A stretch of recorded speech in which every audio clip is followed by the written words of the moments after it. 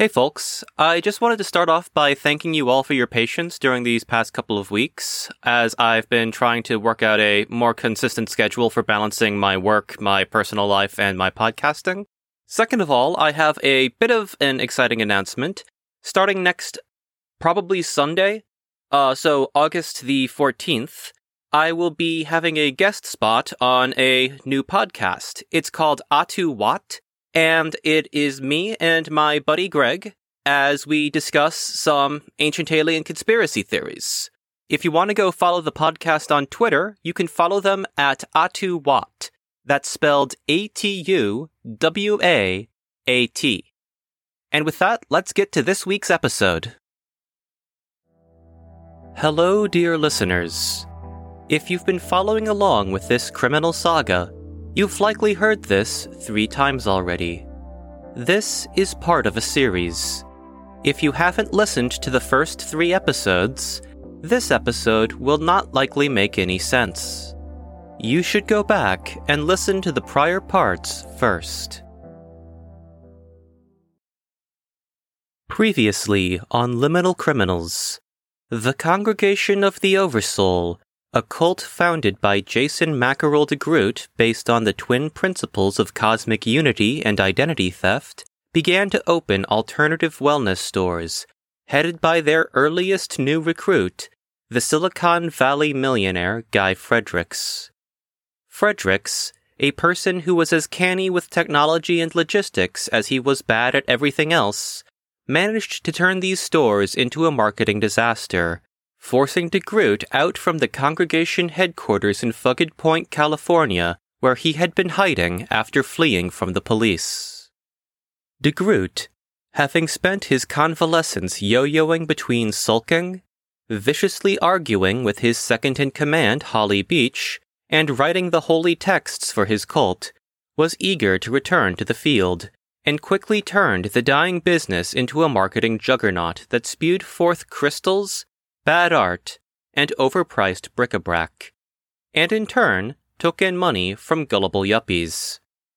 A handful of said yuppies became new initiates into the congregation, and were soon love-bombed and browbeaten into submission. With this combination of success in finance and recruitment, the Congregation of the Oversoul soon gained the attention of American popular culture, thus propelling it to further and further heights of eminence and power. How did the cult spend the remaining years of its existence? How did Jason de Groot fall from grace and into prison? We'll find out on today's episode. I'm Sam Putnam, and you're listening to Liminal Criminals.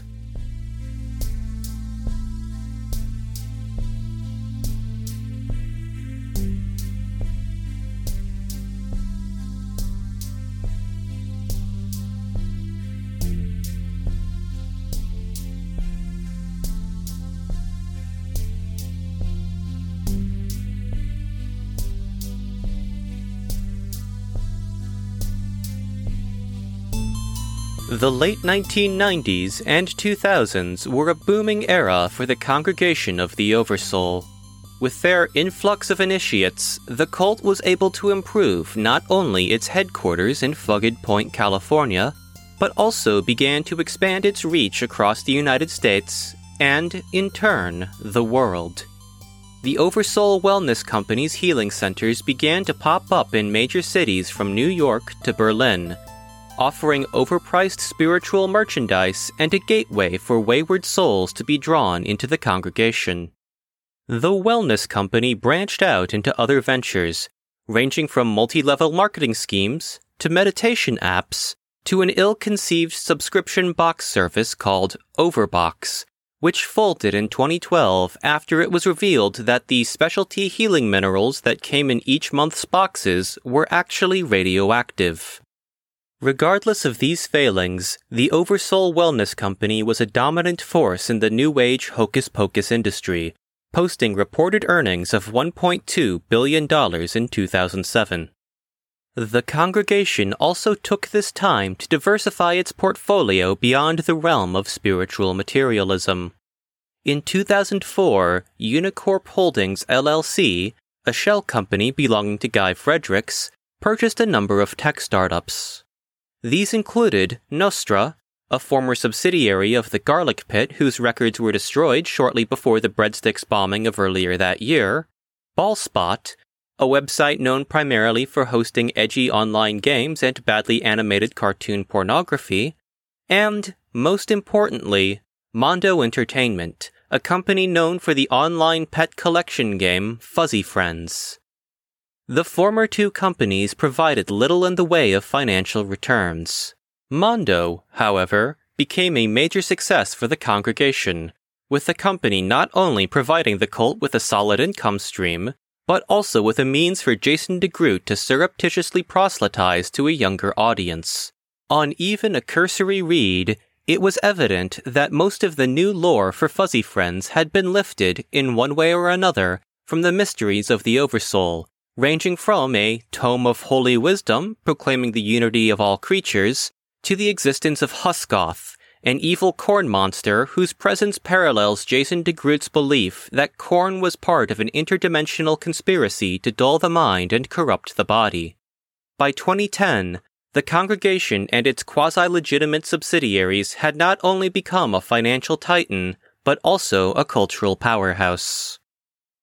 As the congregation reached new heights of success, it also sank to new depths of criminal behavior. As more and more initiates ascended through the ranks, they became a part of the congregation's identity theft machine. Remote offices, called oneness ranches, began to spring up in parts of rural America. There, on these plots of land purchased under assumed names or by hastily constructed shell companies, the more technically minded of the congregation's upper echelons engaged in hacking, phishing, and something called jerkling, a form of fraud that technically requires a degree in forensic accounting to discuss. Pop-up boiler room call centers dedicated to scam telemarketing and wire fraud served as temporary bases of operations for the less technically skilled members of the cult. DeGroot's decision to use identity theft as the basis for his cult has long been debated by criminal scholars. Dr. Thomas Cho of the Harvard Divinity School suggests that this reflected DeGroot's belief in the inherent divinity of humanity and the strange nature of his vision of God. After all, if each of us carries a spark of the divine within us, it may follow that we have the right to be as ineffable, capricious, and destructive as the Oversoul itself. Adam Cheesley, a forensic accountant for the FBI, dismisses this claim and suggests that the congregation used identity theft as a way to flex its power, committing fraud in the same way that other cults might stockpile guns. Holly Beach, in her 2016 interview with crime journalist Amanda Lipinski, denies both of these suggestions and instead argues that Jason DeGroot was out of ideas, operating on short notice, and was high off of his balls on cold medicine when he made this decision. Regardless of the reason, the congregation's use of identity theft provided the cult with a number of useful tools. First and foremost was its obvious power as a money-making scheme. While estimates are hazy, most experts place the cult's revenue from fraud in the hundreds of millions of dollars per year. This money, when laundered through a variety of businesses and contacts, provided yet another revenue stream for the religion's financial engine. The congregation also used its criminal influence as a means of keeping newer recruits in line. When initiates fled the cult during the late 90s and early 2000s, they quickly found that their bank accounts had been drained, their credit had been ruined, and their social security numbers had been spray-painted onto billboards throughout their hometowns. Those who attempted to help out apostates, including their friends and family, would suffer the same fate. Soon, knowledge of what happened to those who fled congregation compounds helped lower the annual rate of cult escapees from 124 in 2000 to just 15 in 2003. The congregation's prolific identity theft may have been one of its greatest tools, but it was also the cause of its downfall. The cult's army of fraudsters, as luck would have it, were held to a strict quota. Members of the congregation's upper echelons were required to certain a certain number of identities, or a certain amount of money, per week. Should they fail, they risked demotion, or, worse yet, banishment to the spider pit, which at this point had become positively saturated with ravenous arachnids. In May of 2009, Maria Laredo, a former technical writer and current Level 15 evangelist of the Oversoul, had stumbled onto a problem. She was behind on her quota. Unfortunately for Laredo, she worked in one of the congregation's call centers in Los Angeles, and had been assigned a part of the phone book which consisted largely of UCLA frat houses. The bulk of her marks thus reported that their names were D's Nuts, and that their social security numbers were 420-69-6969. Having determined that these personal details were not, in fact, accurate, she grew desperate. Laredo remembered that the congregation owned Fuzzy Friends. She remembered that Fuzzy Friends was funded primarily by parents who offered up their credit card information in exchange for a moment of respite from their preteen children. What was more, she remembered that she had a friend who worked for the cybersecurity end of Fuzzy Friends' operations. With these three pieces of information in mind, Laredo called her friend, Gregory Blair, and asked him to do her a favor. Blair provided Laredo with access to the unencrypted database of Fuzzy Friends' financial information, which she used to shore up her numbers. As parent after parent of Fuzzy Friends' users received alerts that their identities had been stolen, Mondo Entertainment claimed that they had been hacked by an outside source. The authorities, however, began to recognize a pattern. While the congregation had typically been secretive enough to avoid bringing down the full wrath of the feds, this latest scandal provided the FBI with enough information to begin an investigation in earnest. To make matters worse for the congregation, the tide of public opinion had begun to turn against them as well. In 2008, Unicorp Holdings had divested itself from the online animation portal Ballspot, following a rash of media criticism for the site's hosting of the controversial animated gore-fest, Mr. Fluffy. Ballspot, in the ensuing few months, had announced Unicorp's decision, and said that users could expect server outages and technical glitches in the time that it would take for the site to find new investors. The site's user base, or freeballers as they referred to themselves, flew into a rage. With the passion and dedication of socially maladjusted teenaged boys with too much time on their hands, they quickly began to dig up as much dirt as they could on Unicorp Holdings and, in turn, the congregation of the Oversoul. By 2009, this army of freeballers had independently covered much of the same information that had taken the FBI years to collect, ranging from the details of Jason DeGroot's childhood to the congregation's policy of retaliation against apostates and media critics. Jason DeGroot, now facing investigation by a federal agency, a highly visible scandal, and swarms of nerds clad in sarcastic slogan t-shirts outside every major congregation facility in the United States, became more erratic than usual. He sought refuge by locking himself away for days at a time, abusing whatever stimulants he could find, and going on screaming tirades at those who provoked his wrath. By the end of 2010, DeGroot had turned violent, having taken to throwing things at people who questioned him, looked at him strangely, or existed within a 10-foot radius of him. 3 members of the congregation's inner circle went missing during this time. It is unknown whether these disappearances were successful escapes or something more sinister. As the new year began, however, DeGroot's foul mood abruptly vanished. He appeared calmer, nearly emotionless. His twitchiness and habit of hurling obscenities and blunt objects at his underlings in the congregation's headquarters had vanished. On January 23rd, he gathered Holly Beach, Guy Fredericks, and the original members of the congregation who he had first converted back in Infierno Real. His expression distant and his voice muted, he delivered his final, most important sermon. He informed his followers that he had spoken to the voice of the Oversoul in a series of waking dreams over the past month, and that to weather the onslaught of public backlash and criminal investigations, he would need to purify himself. Without a word, he stripped down to his underwear and walked out into the frigid Sierra Nevada winter, towards the remains of the broken-down airstream that he and his devotees lived in for so many months. He crawled into the spider pit beneath the trailer and told his followers not to interrupt him.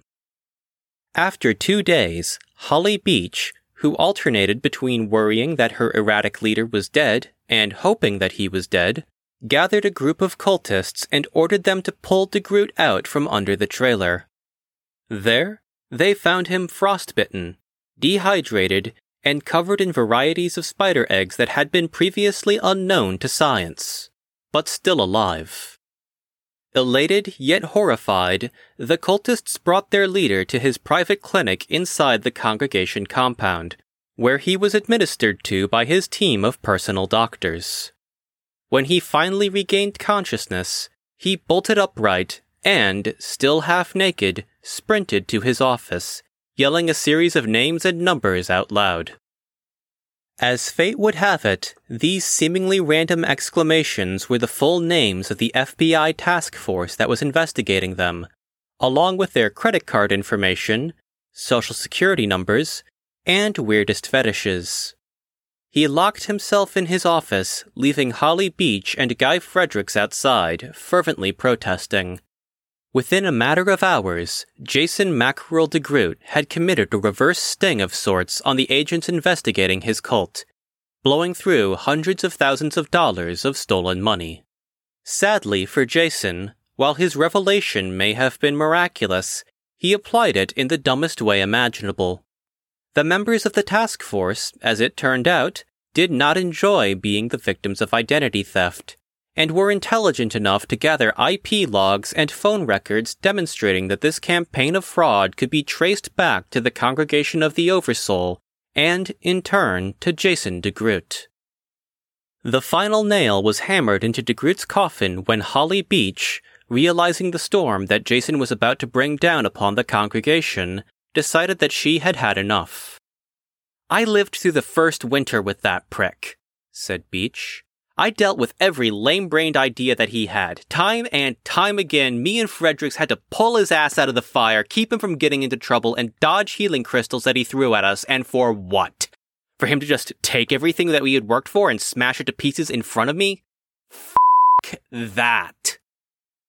As Jason DeGroot sat in his office, inadvertently destroying his life's work, Holly Beach gathered up every piece of information that she could from the congregation's headquarters, climbed into her Mercedes, and drove away from Fugged Point.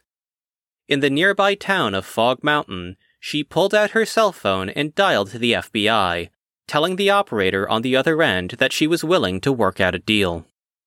Unfortunately for Beach and the FBI, Jason DeGroot was savvy enough to realize that, when he emerged from his office to find that Beach had left the compound, she was likely going to take action against him. With that in mind, he too decided to flee Fugged Point, taking with him a bug-out bag and several $1,000s in cash. Of the 3 leaders of the Congregation of the Oversoul, the only person who was present at the cult's headquarters when the feds began their raid was Guy Fredericks. While Fredericks was instrumental in the cult's logistics and business, he was less involved in its criminal enterprises.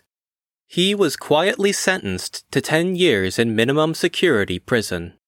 With the Congregation of the Oversoul's leadership having defected, fled, or gone to prison, the federal agents assigned to the case began to dismantle the organization, all the while keeping an eye out for its elusive leader, Jason Mackerel DeGroot. Jason was caught a little over 3 years later. In 2014, he was apprehended on an almond orchard run by the Fellowship of Butters, a small but well-established cult in Northern California. DeGroot had joined up with the Fellowship in 2012, and, as part of his initiation, had given up all of his worldly goods, including his wallet. The cult's leader, Michael Butters II, had evidently just decided to rifle through the contents of Jason's wallet and found the credit card that he had stolen from his father Oscar all those years ago in Infierno Real. Apparently not noticing the fact that the card had expired over a decade ago, Butters decided to try to use it to buy marshmallow fluff at a local convenience store. As it turned out, Oscar had decided to finally report his card stolen back in 1991, after he gained enough seniority in the followers of the 12 Chimes to outrank his son. The use of this expired, stolen card caught the attention of the FBI, who traced it back to the Fellowship compound and got to work. There, on the Butters compound, they found Jason DeGroot, dutifully performing his harvest rituals among the almond trees. "It was the damnedest thing," said Assistant Special Agent in Charge Miles Gutierrez. "All the records we saw showed that DeGroot had lost his mind back in 2010. We figured that we'd find him as a gibbering lunatic. But as I looked him in the eye, just before the local PD plugged him with 3 separate tasers, he looked different. He almost looked happy." What has happened since then? Jason Mackerel DeGroot was sentenced to life in prison for his crimes. Crime journalist Amanda Lipinski notes that he appears to be rather well-behaved behind bars, and has only whipped the inmate populace into a frenzied riot twice since 2015. Guy Fredericks got out on parole in 2019. He has since written a book, All for One, detailing his life as the business manager and fall guy for a criminal cult. He has recently started Overcoin, a cryptocurrency that he claims allows customers to trade in pieces of the universe itself. Holly Beach refused to enter witness protection and moved back to Arizona in 2012. She currently resides in Phoenix, where she runs Folion, an alternative medicine company that advises its customers to eat nothing but leaves. And what of the congregation itself? The majority of the cult's assets were seized following its collapse, and the bulk of its inner circles were arrested. Those who hadn't ascended far enough up the ranks to be trusted with identity theft duties were advised to leave Fugged Point and, quote, get a goddamn life. The only official remnant from the congregation that still exists is Fuzzy Friends, which split off from the organization and is currently one of the most successful existing online games to date. 3 quote-unquote alumni of the Congregation of the Oversoul, however, have started breakaway sects. Namely, the Fellowship of the Oversoul, started by former accountant Larry Maxwell, the Congregation of the Overspirit, started by yoga instructor Mary Griffin, and the Church of the Big Ghost, founded by Billy Travers, age 7. We have yet to see if any of these cults will live up to the criminal legacy of their predecessor. If they do, well, you know who to turn to for your news on the matter. Me. It's me. Sam Putnam. You can turn to me for news on the matter. The guy who's telling you all this right now. It's me. It's me. This has been Liminal Criminals. I'm Sam Putnam. I'll see you next time. And remember, pray you never meet their fallen.